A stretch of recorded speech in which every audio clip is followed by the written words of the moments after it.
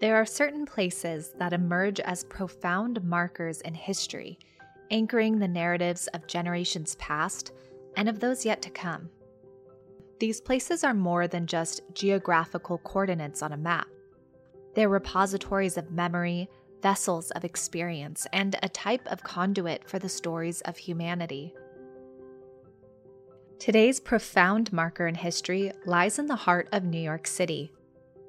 The Bowery is not just a well-known thoroughfare. It's a living tome that holds the heartbreak and hope of countless souls.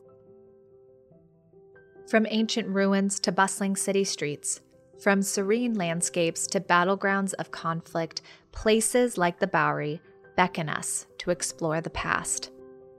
And when we do, we gain a lot. We preserve our collective memory, respect identities and cultures, avoid past mistakes, appreciate how far we've come, and realize that bygone eras rarely stay in the past. I'm Kate Naglieri. Welcome to the Bygone Society Show.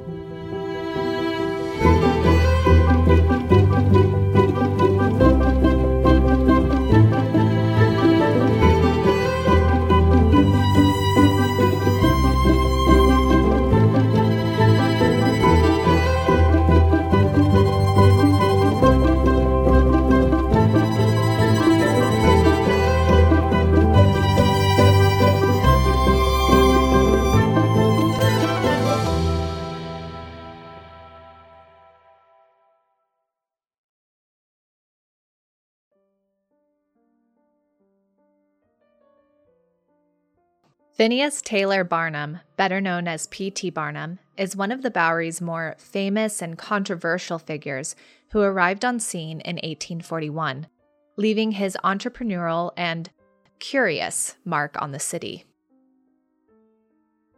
In the musical box office hit The Greatest Showman, actor Hugh Jackman portrays P.T. Barnum as a gregarious and well-intentioned showman who fosters an accepting and spectacular community for people with physical disabilities, as well as performers with unique skills. But there's a darker side to the father of show business. Barnum's real motivation for entering the industry was strictly selfish.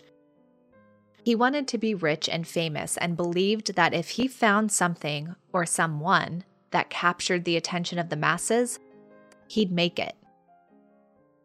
Sadly, that day came when Barnum purchased an elderly enslaved African-American woman named Joyce Heth. Around 1835, Barnum bought Heth and her alleged backstory from R.W. Lindsay for $1,000, which is the equivalent of about $35,000 today.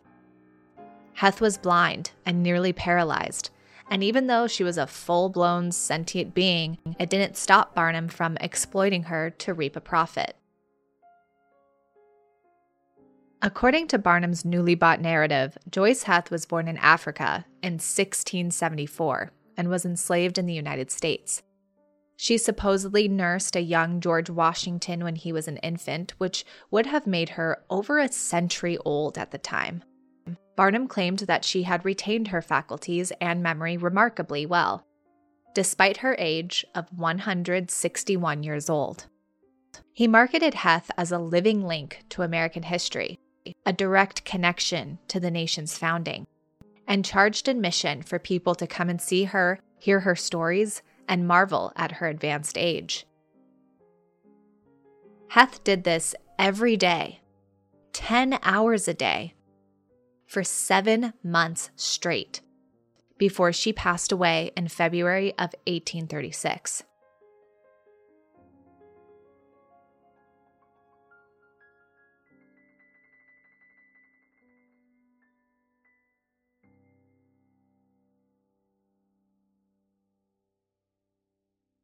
Ever the opportunist, Barnum even viewed Heth's death as another means for moneybags. On February 25, 1836, 1,500 people each paid 50 cents to witness Dr. David Rogers dissect Joyce Heth's body. During the public medical examination, Dr. Rogers determined that the elderly woman was no more than 80 years old.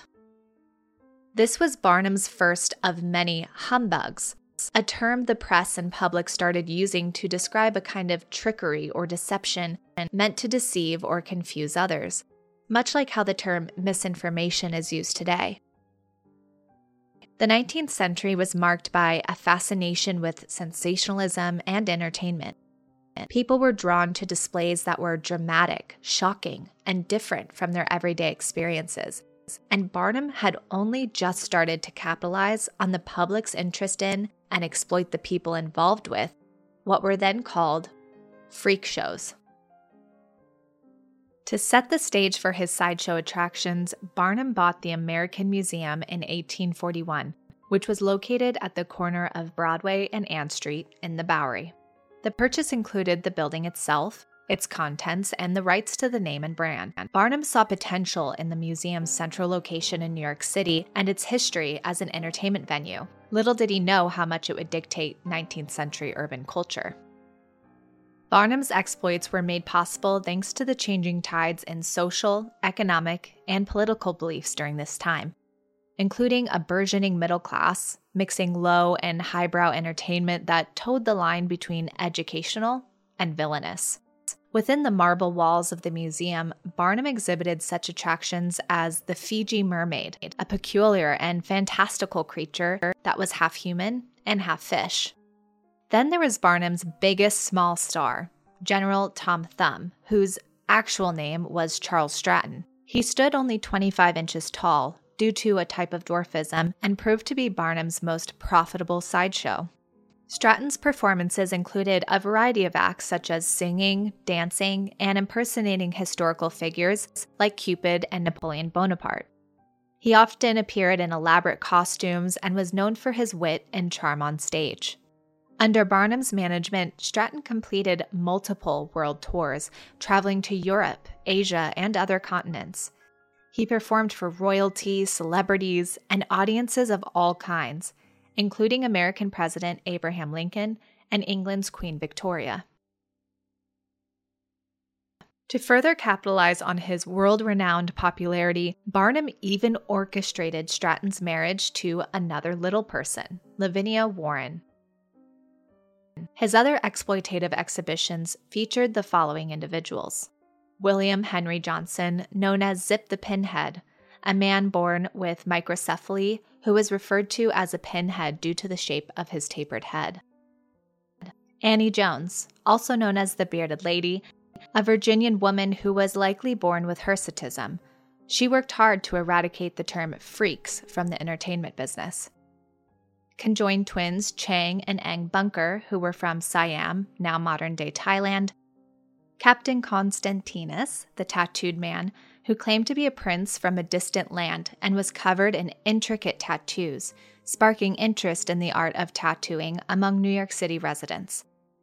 And Isaac Spragg, called the human skeleton, a man who had a rare medical condition that caused his skin to be nearly transparent.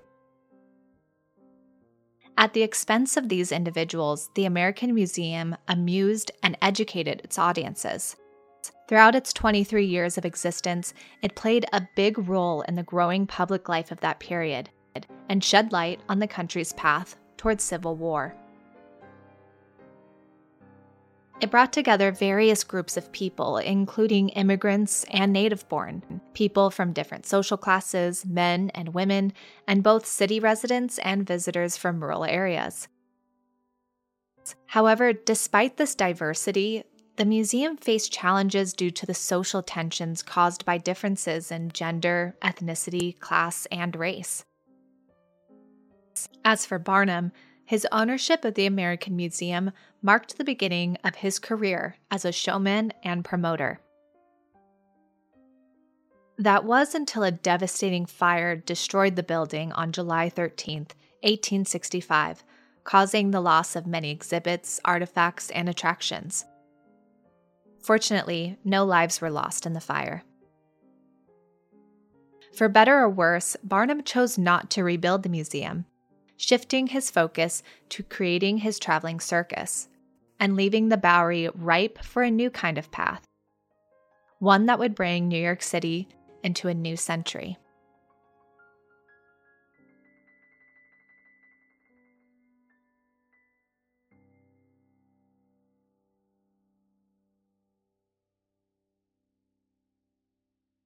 The elevated train line, affectionately known as the L, ran straight through the Bowery in the 20th century. This futuristic mode of transportation was an integral part of the city's infrastructure and was a direct response to a population that had doubled in size since the Civil War. Constructed in the late 1800s, it connected various neighborhoods and provided New Yorkers with a convenient way to traverse the bustling city. The L train system, especially the Bowery L, played a pivotal role in shaping transportation in urban environments and hastened the fall of the once reputable and affluent neighborhood into an unsavory den of grit and vice. As the L snaked its way through the angled streets, it offered passengers a unique vantage point to observe the vibrant street life below. The view from the train cars showcased a diverse mix of theaters, shops, saloons, and tenement buildings, providing a window into the daily rhythm of the neighborhood. Ever the innovative marketers, brothels were strategically positioned on the second floor of nearby buildings that butted dangerously close to the elevated tracks, allowing commuters to catch a glimpse of the working women in the windows. Sentiment toward the Bowery L train during this period was a mixed bag. Many applauded the convenience and accessibility that it brought to the neighborhood. The train provided a quick and efficient mode of transportation, allowing residents to easily travel between different parts of the city. On the flip side, the train brought noise and disruption. The clatter and the rumble of the trains passing overhead were often heard throughout the neighborhood, which, as many current New Yorkers who live near today's train lines can attest to, is rather intrusive. The elevated structure was also considered to be an eyesore. The imposing presence of the train lines sometimes clashed with the evolving urban aesthetics of the city and drove away much of the upper and middle classes that had previously settled there. In fact, before many highbrow residents fled the neighborhood for new pastures, many complained about the oil and grime dripping from the elevated tracks onto their clothing. Below the rattling and oil-dripping tracks, gang members, prostitutes, and addicts would pass by dime museums, tattoo parlors, and brothels, but never a church. That's because the Bowery is the only major thoroughfare in New York City to never have a church built on its unholy streets. But where others saw filth, John McGurk saw gold. In the old red light district, McGurk set his sights on acquiring a brick tenement building, which previously served as a hotel for returning Civil War soldiers. He bought it and named it McGurk Saloon. But history had a different name in mind. She named it Suicide Hall. McGurk Saloon was not just a place to imbibe, it was considered an architectural masterpiece that reflected the era it emerged from. The exterior exuded a rustic charm with its old brick facade and weathered wooden signs. Inside, the saloon featured an ornate tin ceiling, vintage mahogany bar, and antique gas lamps. There were separate entrances for men and women, with the men's leading straight to the bar, and the women's leading down a long corridor that eventually found its way to the bar too. The saloon began attracting a more desperate kind of crowd, including people struggling with poverty, addiction, and mental health conditions. The decline of the neighborhood's overall reputation and the resulting change in patronage led to a significant shift in the saloon's atmosphere.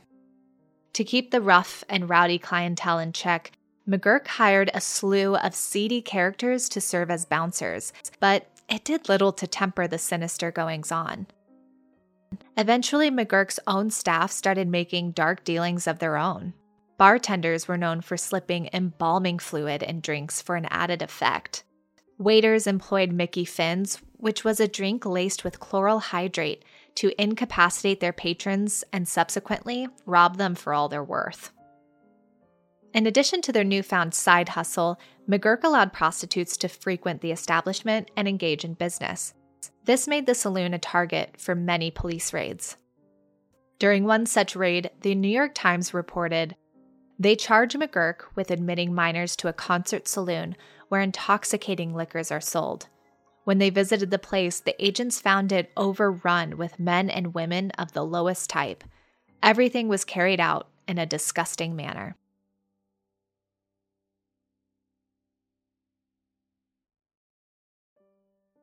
It's said that thousands of women and young girls were so impoverished, selling yourself was the only opportunity available to them. Working the charmless streets and pallid bars took its toll on these young souls, many of whom were between the ages of 16 and 18 years old. Broken and beaten by life and other people, many of these women felt their only way out was taking their own life. And McGurk's became the place to do it. There were two methods of suicide. The first was to drink carbolic acid, a sweet yet deadly liquid used by the Nazis in concentration camps for their selection program. According to Memorial and Museum Auschwitz-Birkenau, quote, SS physicians found that the most efficient killing method was injecting phenol into the prisoners' hearts, unquote. Needless to say, injecting or drinking carbolic acid is a most slow and painful death. Those looking for a quicker and easier way out would simply climb to the top of the 5-story building and fall to the unforgiving street below.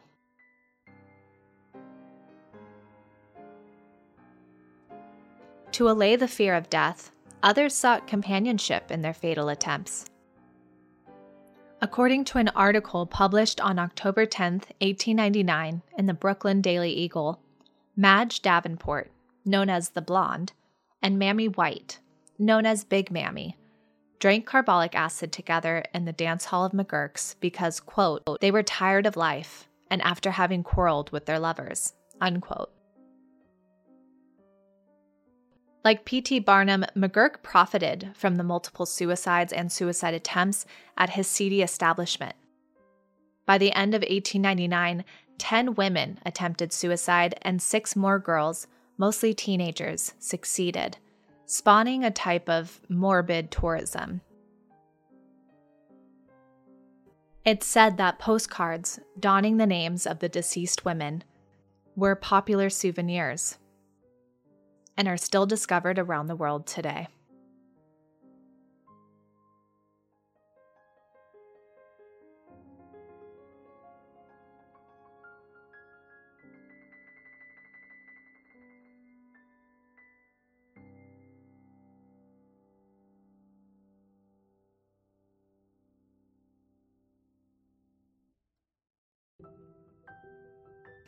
The Bowery, and all those who lived there, stand as an indelible testament to the ebb and flow of urban evolution. From its humble origins, the Bowery metamorphosed into a boulevard of commerce, industry, and personal strife, reflecting the city's tumultuous progress. The Bowery is a paradox of highs and lows, where progress and grand theaters coexisted and coexist with squalor and adversity, leaving a lasting mark etched into the soul of the city and its people.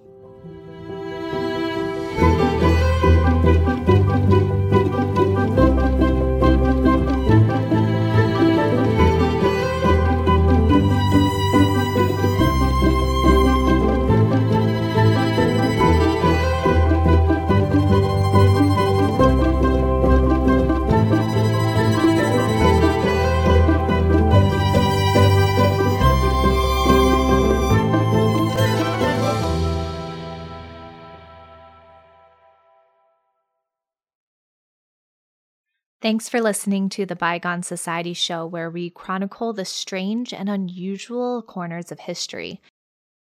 Have a story idea? Email the Society at bygonesocietyshow@gmail.com. If you've enjoyed listening so far and think I deserve it as your host, follow the Society and leave a 5-star review on Spotify or Apple Podcasts by scrolling down your show page, selecting a star rating, and tapping Write a Review. If you're already a Mega member and fan, consider sharing your favorite episode with friends and family who also enjoy taking a walk down history's eerie lane. None of this would be possible without your support, and I'm grateful to know my kind of weird matches your own. From your gracious and ghoulish host, thanks for listening.